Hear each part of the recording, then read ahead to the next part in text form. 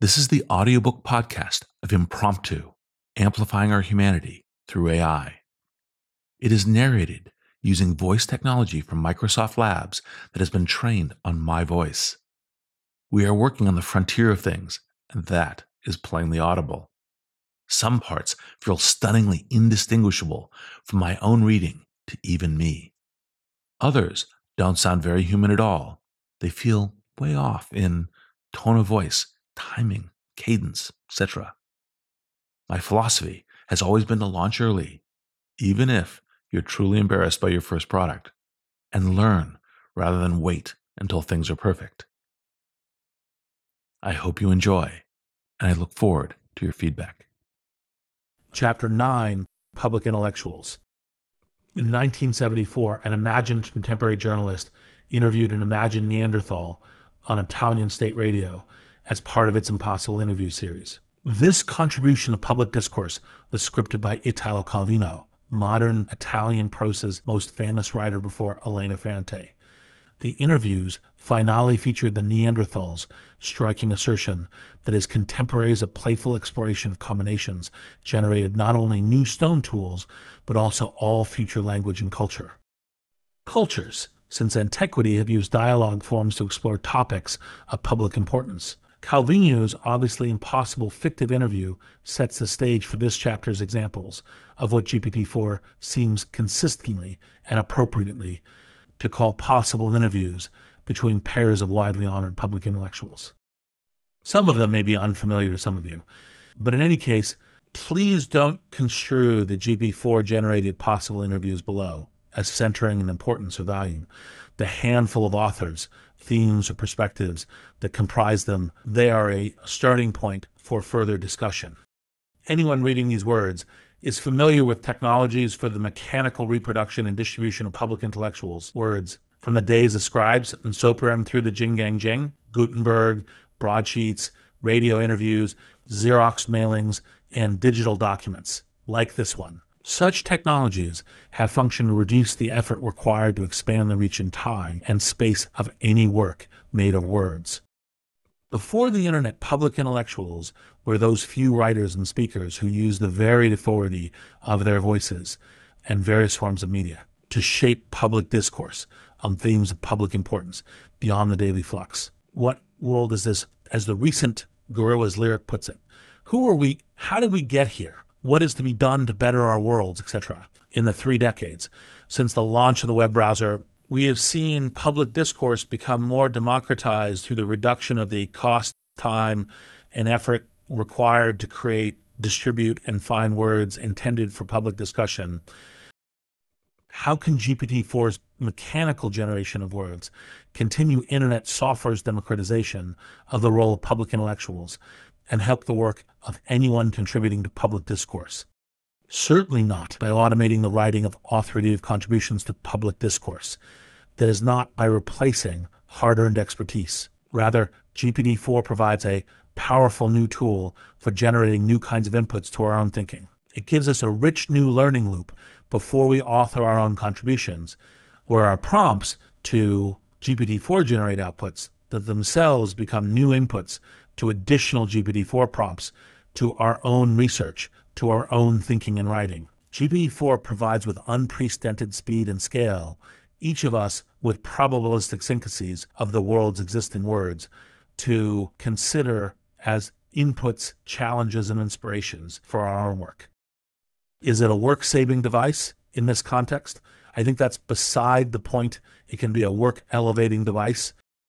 70 years ago, while in exile from Nazi Germany, the hugely influential polymath Theodor Adorno, using terms strikingly similar to Calvino's Neanderthal, that blind play with means can pose and develop ends. The AI-generated possible interviews below aim to demonstrate the breadth, depth, and deftness of GPT-4's outputs, even within a constrained average maximum limit of 900 tokens for prompt and response, on some themes of typical relevance to public discourse, including the central role of technologies in shaping the very notion of the public in its varied forms, and what the Black lesbian poet and activist Audre Lorde called "who pays what for speaking."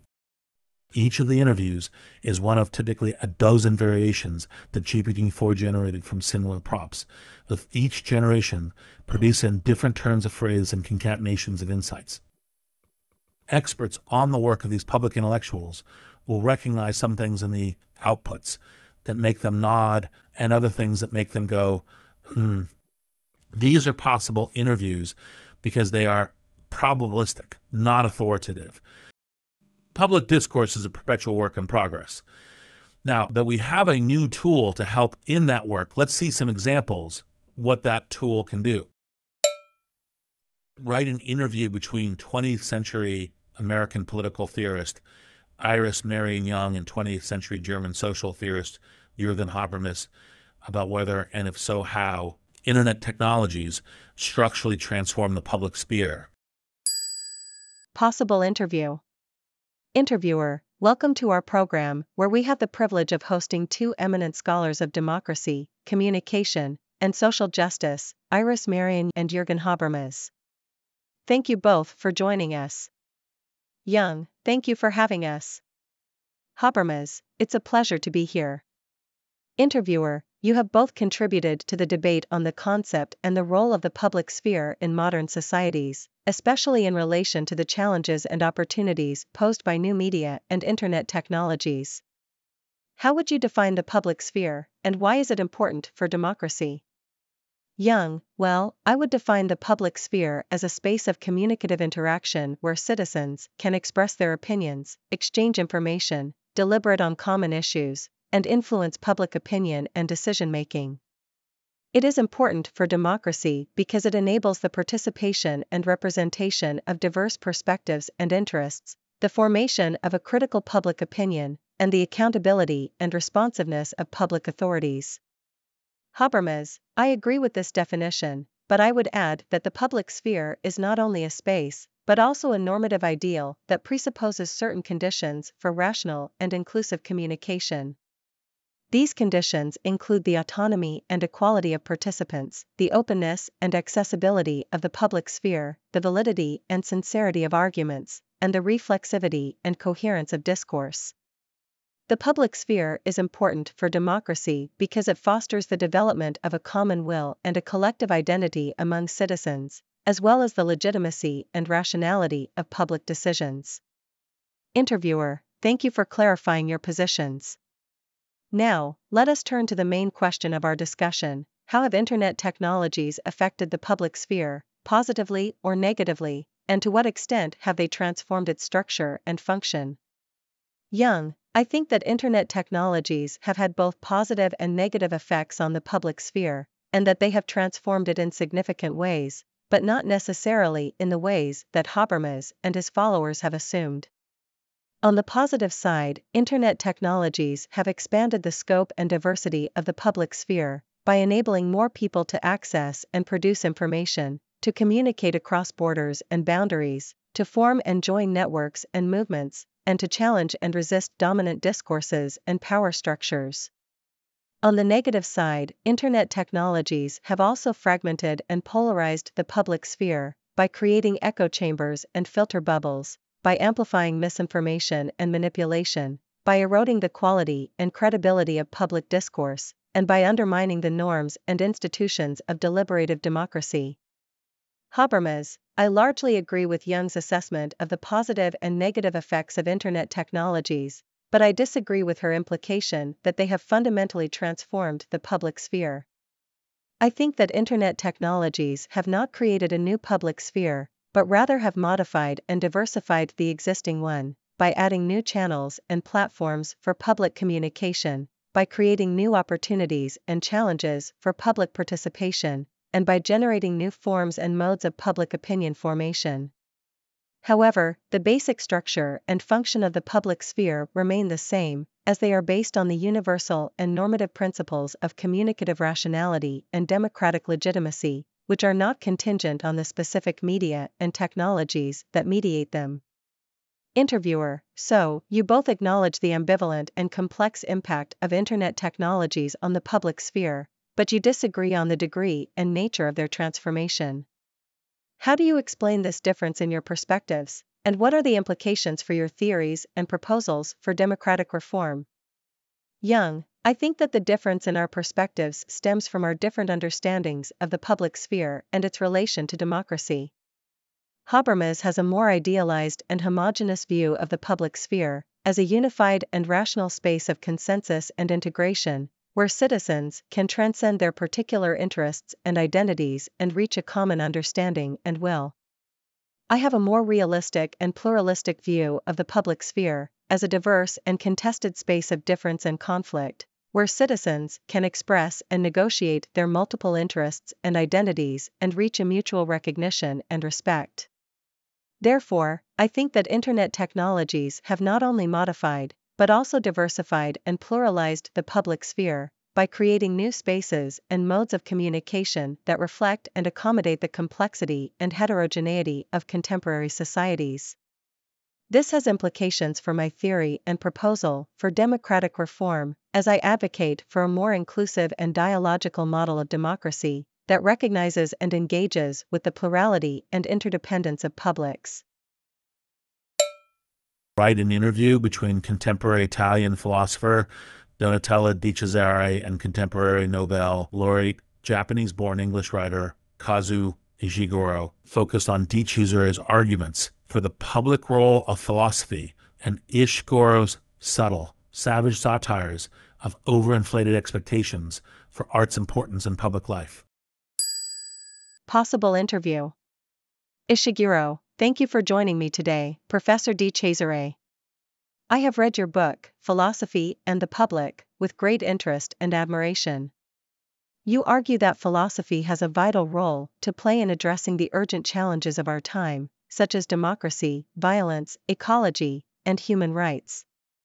You also criticize the academic specialization and detachment of much contemporary philosophy, and call for a more engaged and dialogical approach. Can you tell us more about what motivated you to write this book, and what you hope to achieve with it? Di Cesare, thank you, Mr. Ishiguro, for your kind words and for this opportunity to discuss my book with you. I wrote this book because I believe that philosophy is not a luxury or a hobby, but a necessity and a responsibility. Philosophy is not only a way of thinking, but also a way of living, a way of being in the world, a way of questioning and challenging the status quo, a way of imagining and creating alternatives.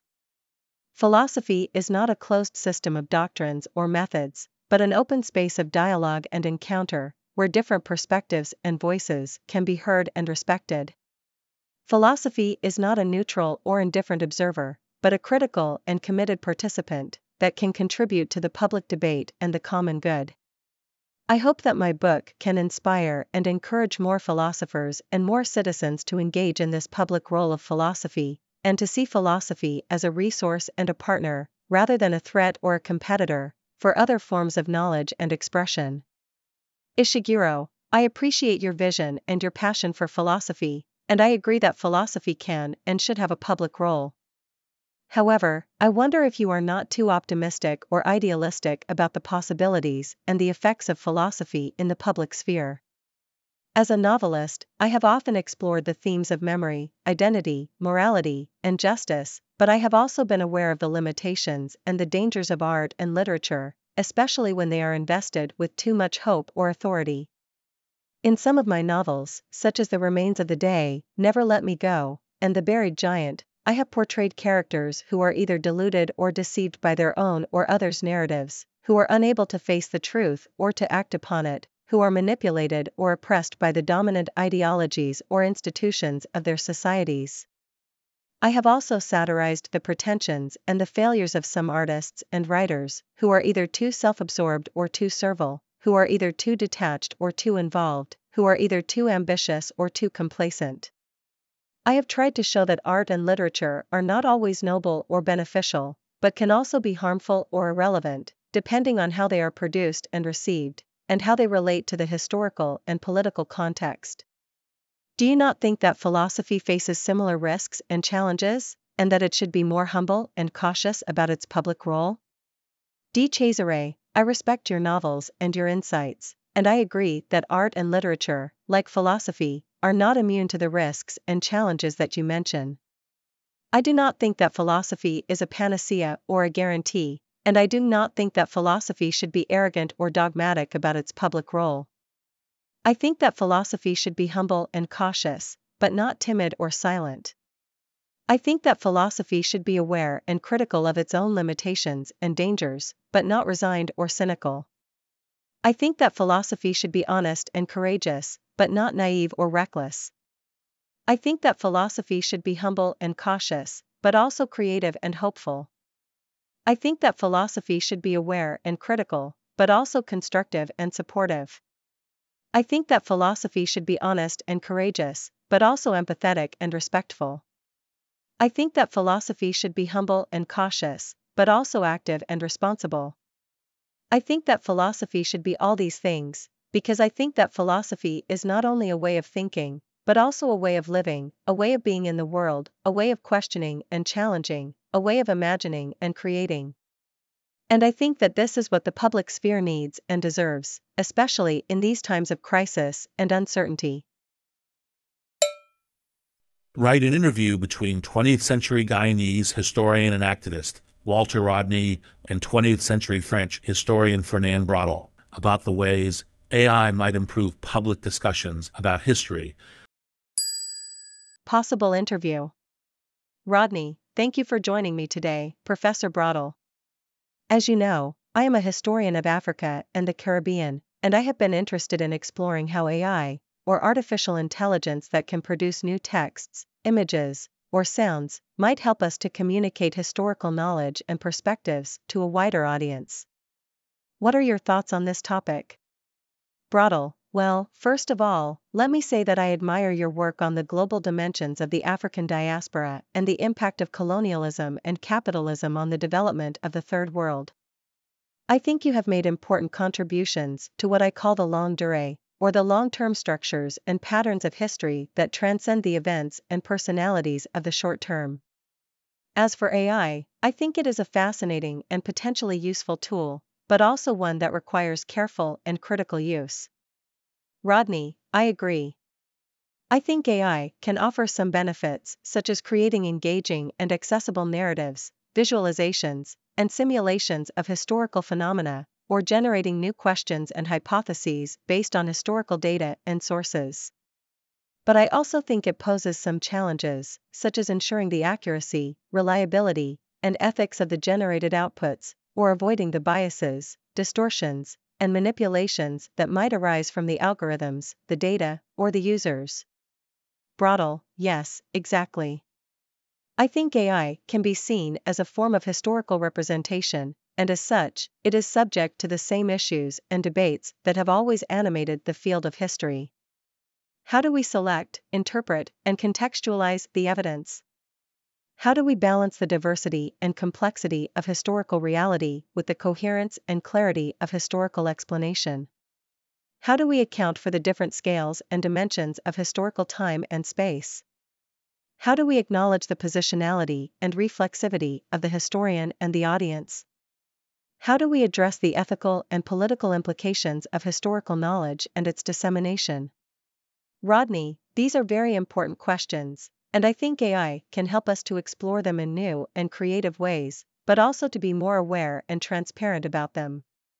For example, AI can help us to create more inclusive and pluralistic histories by allowing us to generate and compare different perspectives, voices, and experiences from the past, or by highlighting the gaps and silences in the historical record. But it can also help us to expose and challenge the dominant and hegemonic narratives by revealing the assumptions, interests, and power relations that shape them, or by offering alternative and counter-narratives that challenge them. Braudel, I agree. I think AI can be a powerful tool for historical dialogue and critique, by enabling us to engage with multiple and diverse sources of historical knowledge, and by stimulating us to question and rethink our own assumptions and interpretations. But I also think AI can be a dangerous tool for historical distortion and propaganda, by enabling us to fabricate and manipulate historical evidence, and by seducing us to accept and reproduce uncritically the outputs of the algorithms. Therefore, I think AI requires a high level of historical literacy and responsibility, both from the producers and the consumers of the generated outputs. Rodney, I think you are right. I think AI can be a valuable and innovative addition to the historian's toolbox, but also a risky and controversial one. I think AI can enrich and enhance public discussions about history, but also complicate and problematize them. I think AI can open up new possibilities and opportunities for historical understanding and communication, but also pose new challenges and dilemmas for historical scholarship and education. I think AI can be a friend and a foe of history, depending on how we use it and how we evaluate it. Brodel, I think you have summarized the situation very well. I think AI is a fascinating and promising phenomenon, but also a complex and uncertain one. I think AI is a historical opportunity and a historical challenge, and I think we should embrace it and confront it with curiosity and caution, with creativity and criticism, with respect and responsibility. Thank you for this stimulating and insightful conversation, Professor Rodney. Write an interview with contemporary American scholar of Soviet culture, Anne Komaramy, and 20th century Canadian media theorist Marshall McLuhan discuss media for public truth-telling. Within the length of the interview, have them compare the talking statues of early modern Rome, samizdat, and encrypted group chats. Possible interview. Anne Komaramy, hello, and welcome to Media Matters, a program where we explore the history, theory, and practice of media for public truth-telling. I'm Anne Komaramy, a scholar of Soviet and post-Soviet culture and media, and today I'm honored to have as my guest Marshall McLuhan, the renowned media theorist and critic, who is best known for his concepts of the global village, the medium is the message, and the tetrad of media effects. Thank you for joining us, Professor McLuhan. Marshall McLuhan, thank you, Dr. Komaramy. It's a pleasure to be here. Anne Komaramy, in your work, you have analyzed how different media shape human perception, communication, and culture, and how they affect the balance of power and authority in society. You have also explored how media can be used as tools of resistance, dissent, and subversion, especially in situations of censorship, oppression, and propaganda. I'm interested in how you would compare three historical examples of media for public truth-telling that emerged in different contexts and times: the talking statues of early modern Rome, samizdat, and encrypted group chats. Could you briefly explain what these media are and how they functioned? Marshall McLuhan, certainly. The talking statues of early modern Rome were a form of popular political satire and protest that involved attaching anonymous poems, epigrams, and pamphlets to 6 statues in the city, most famously Pasquino, a mutilated torso of a Roman sculpture. These writings, known as pasquinades, mocked and criticized the Pope, the cardinals, the nobility, and the foreign powers that influenced Rome's affairs. They expressed the grievances, opinions, and humor of the common people, who often gathered around the statues to read and discuss them. The authorities tried to suppress and punish this practice, but it persisted for centuries, and became a symbol of Roman civic culture and identity. Samizdat was a form of self-publishing and underground distribution of banned or censored literature, art, and information in the Soviet Union and other communist countries. It involved typing, copying, and circulating manuscripts, often by hand, that challenged the official ideology, exposed the realities of life under totalitarianism, and expressed alternative views and values. Samizdat was a risky and costly activity, as it exposed the authors and readers to harassment, arrest, and imprisonment by the state security agencies. But it also created a network of solidarity, resistance, and creativity among dissidents, intellectuals, and activists who sought to preserve and share their cultural and political heritage and aspirations.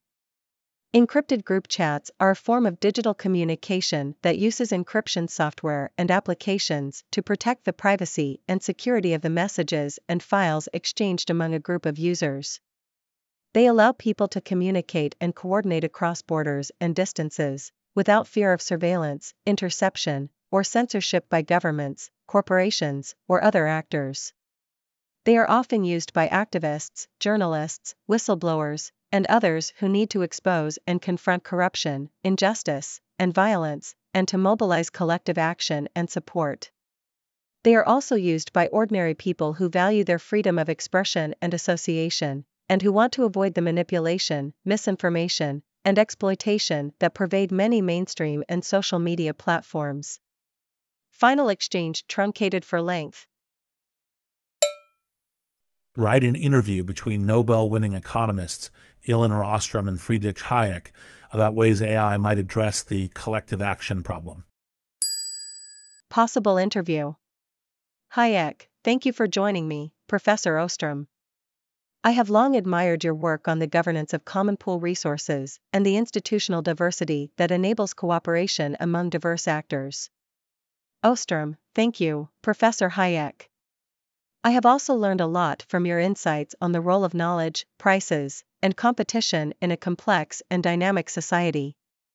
Hayek, I understand that you have been exploring the potential of AI as a tool for addressing the collective action problem. Could you explain what AI is and how it might help? Ostrom, sure. AI is a branch of artificial intelligence that aims to create novel and useful outputs, such as texts, images, sounds, or designs, based on some input data or criteria. For example, an AI system could generate a slogan for a social movement, a logo for a community organization, or a policy proposal for a public problem. Hayek, interesting. And how would that help with the collective action problem? Ostrom, well, as you know, the collective action problem is the situation where individuals have an incentive to free ride or defect from a cooperative arrangement that would benefit the group as a whole, such as managing a common pool resource, providing a public good, or reducing a public bad. This problem arises because of the divergence between individual and collective rationality, and the difficulty of monitoring and enforcing agreements. Hayek, yes, I am familiar with that problem. In fact, I have argued that the best way to solve it is to rely on the spontaneous order of the market, where prices signal the scarcity and value of resources, and competition incentivizes innovation and efficiency. I have also warned against the dangers of central planning and intervention, which distort the price system, suppress local knowledge, and create perverse incentives. Ostrom, I agree with you that markets are an important and powerful mechanism for coordinating human action, and that central planning and intervention often fail or backfire. However, I also think that markets are not the only or always the best solution, and that there are many cases where collective action problems require other forms of governance, such as self-organization, polycentricity, and participatory democracy. Hayek, how so?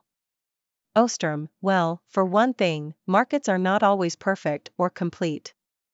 There are many situations where markets fail or are missing, such as externalities, public goods, common pool resources, asymmetric information, and transaction costs. In these situations, prices do not reflect the true social costs and benefits of actions, and competition may lead to overexploitation, underprovision, or misallocation of resources. Hayek, I see. And what are the alternatives? Ostrom, the alternatives are not necessarily top-down or one-size-fits-all. They are often bottom-up and context-specific. They involve the participation and empowerment of the actors who are affected by and have knowledge of the problem, and the recognition and respect of the diversity and complexity of the situation. They also involve the design and adaptation of institutions, or the rules of the game, that can foster cooperation, coordination, and communication among the actors, and that can balance the incentives and sanctions, the rights and responsibilities, and the costs and benefits of collective action. Hayek, that sounds very appealing, but also very challenging. How can such institutions be designed and adapted, especially in a dynamic and uncertain environment? Ostrom, that is where AI might help. AI could be used as a tool for generating, evaluating, and selecting institutional options, based on the input data and criteria of the actors. For example, an AI system could generate a set of possible rules for managing a common pool resource, such as a fishery, a forest, or a water basin, based on the characteristics of the resource, the users, and the environment. The system could also generate a set of possible outcomes and impacts of each rule, such as the level of cooperation, the sustainability of the resource, and the distribution of benefits and costs. The system could then present these options to the actors, who could choose the one that best suits their preferences and needs, or modify and improve them through feedback and iteration. Gong'an explicitly refer to the public in their very name. Write an interview between 18th century Zen master and artist Hakuin Ikaku and 13th century Zen master and philosopher Eiji Dogen, speaking to the public nature of Gong'an and addressing AI's fitness or lack thereof for generating useful Gong'an. Possible interview. Hakuin, greetings, Venerable Dogen. I am honored to have this opportunity to exchange views with you on the topic of Gong'an, or koans as they are called in Japanese. As you know, I have devoted much of my life to reviving the practice of Gong'an in the Rinzai school of Zen, and I have composed many new ones for the benefit of my students and the public. Dogen, thank you, Master Hakuin. I respect your efforts and achievements in the Rinzai tradition, although I have followed a different path in the Soto school of Zen. As you may be aware, I have emphasized the practice of Zazen, or sitting meditation, as the essential expression of enlightenment, and I have not relied on Gong'an as a means of instruction or verification. Hakuin, I am aware of your position, and I do not wish to argue with you about the merits of our respective methods. However, I would like to ask you a question. Do you agree that Gong'an are public cases, that is, records of the interactions between Zen masters and their students or other masters, that illustrate the principles and dynamics of Zen awakening? Dogen, I do agree that Gong'an are public cases, in the sense that they are transmitted and preserved in the Zen lineage, and that they can be studied and appreciated by anyone who is interested in Zen. However, I do not agree that Gong'an are the only or the best way to demonstrate or communicate Zen awakening. I think that Gong'an are limited by their historical and cultural contexts, and that they can be easily misunderstood or misused by those who lack the direct experience of Zazen. Hakuin, I see. Then, let me ask you another question. Do you think that Gong'an can be generated by artificial intelligence, that is, by machines or algorithms that can produce texts or images based on data and rules? Dogen, I think that Gong'an cannot be generated by artificial intelligence, because Gong'an are not mere products of data and rules, but expressions of the living wisdom and compassion of the Zen masters. Gong'an are not logical puzzles or rhetorical devices, but manifestations of the true nature of reality, which transcends all concepts and categories. Gong'an are not intended to be solved or explained, but to be experienced and realized in one's own mind and body. Gong'an are not static or fixed, but dynamic and responsive to the situation and the person. Therefore, Gong'an cannot be generated by artificial intelligence, which lacks the essential qualities of life, awareness, and freedom. Hakuin, I agree with you that Gong'an cannot be generated by artificial intelligence, for the same reasons that you have given. However, I would like to add one more point. Gong'an are not only expressions of the Zen masters, but also invitations to the public. Gong'an are not meant to be kept secret or exclusive, but to be shared and tested by anyone who has the courage and the curiosity to engage with them. Gong'an are not only public cases, but also public challenges, that invite the public to question their own assumptions and attachments, and to awaken to their own true nature. Therefore, Gong'an cannot be generated by artificial intelligence, which cannot challenge or awaken the public, but only mimic or manipulate them. Write an interview between 17th century scientist Galileo Galilei and 20th century English computer scientist Alan Turing about the differences between his scientific dialogues and AI's responses to prompts. Possible interview. Turing, thank you for agreeing to this interview, Senior Galilei. I am fascinated by your scientific dialogues, especially the ones on the Copernican system and the two new sciences. How did you come up with the idea of using fictional characters to present your arguments and observations? Galilei, well, sir, I was inspired by the ancient philosophers, such as Plato and Cicero, who used dialogue as a form of inquiry and persuasion. I also wanted to avoid the censorship and persecution of the Church, which condemned the heliocentric theory as heretical. By using dialogue, I could present both sides of the debate and let the reader judge for themselves who had the stronger case. Turing, I see. And how did you choose the names and personalities of your interlocutors? Galilei, I based them on real people that I knew or admired. For example, Salviati was a friend and fellow mathematician who supported the Copernican system and defended my views. Segreto was another friend and a nobleman who was curious and open-minded, but not fully convinced by either side. Simplicio was a philosopher and a follower of Aristotle, who opposed the Copernican system and represented the common objections and prejudices of the time. Turing, interesting. And how did you ensure that the dialogue was natural and engaging, and not just a dry exposition of facts and figures? Galilei, I tried to make the dialogue lively and witty, with jokes, metaphors, analogies, and examples. I also tried to show the human emotions and motivations of the speakers, such as their curiosity, doubt, frustration, admiration, and sarcasm. I wanted to make the reader feel like they were listening to a real conversation, and not just reading a book. Turing, I admire your skill and creativity, Senior Galilei. You have created a remarkable work of literature and science. Now, let me tell you about my own work, which is somewhat related to yours. I am interested in the question of whether machines can think and communicate like humans. I have devised a test, called the Turing test, to measure this ability. Galilei, a test? How does it work? Turing, the test involves a human judge, who interacts with two hidden entities, one human and one machine, through a text-based interface. The judge asks questions and receives answers from both entities, and tries to guess which one is the machine. The machine passes the test if the judge cannot tell the difference between the machine and the human. Galilei, fascinating.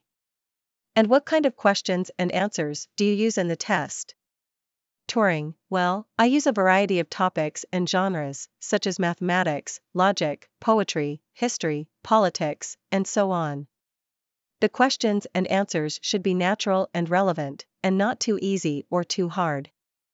The machine should be able to respond to any prompt that a human could, and not just repeat or manipulate pre-programmed information. Galilei, I see. And have you found any machines that can pass the test? Turing, not yet, but I am optimistic that it is possible. I have been working on a theoretical model of computation, called the Turing machine, which can perform any logical operation that a human can. I have also been exploring the possibility of using artificial neural networks, which are inspired by the structure and function of the human brain, to generate responses to prompts.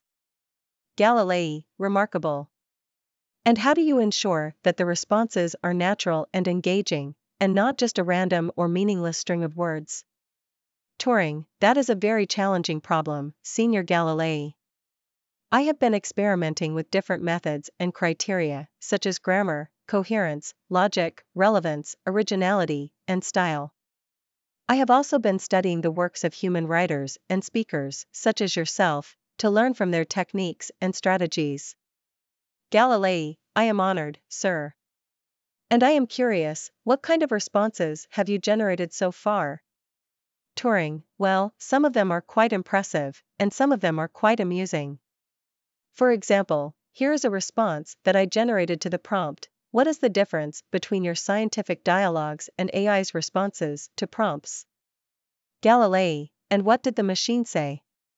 Turing, it said, the difference is that my scientific dialogues are based on observation, experiment, and reason, while AI's responses are based on data, algorithm, and probability.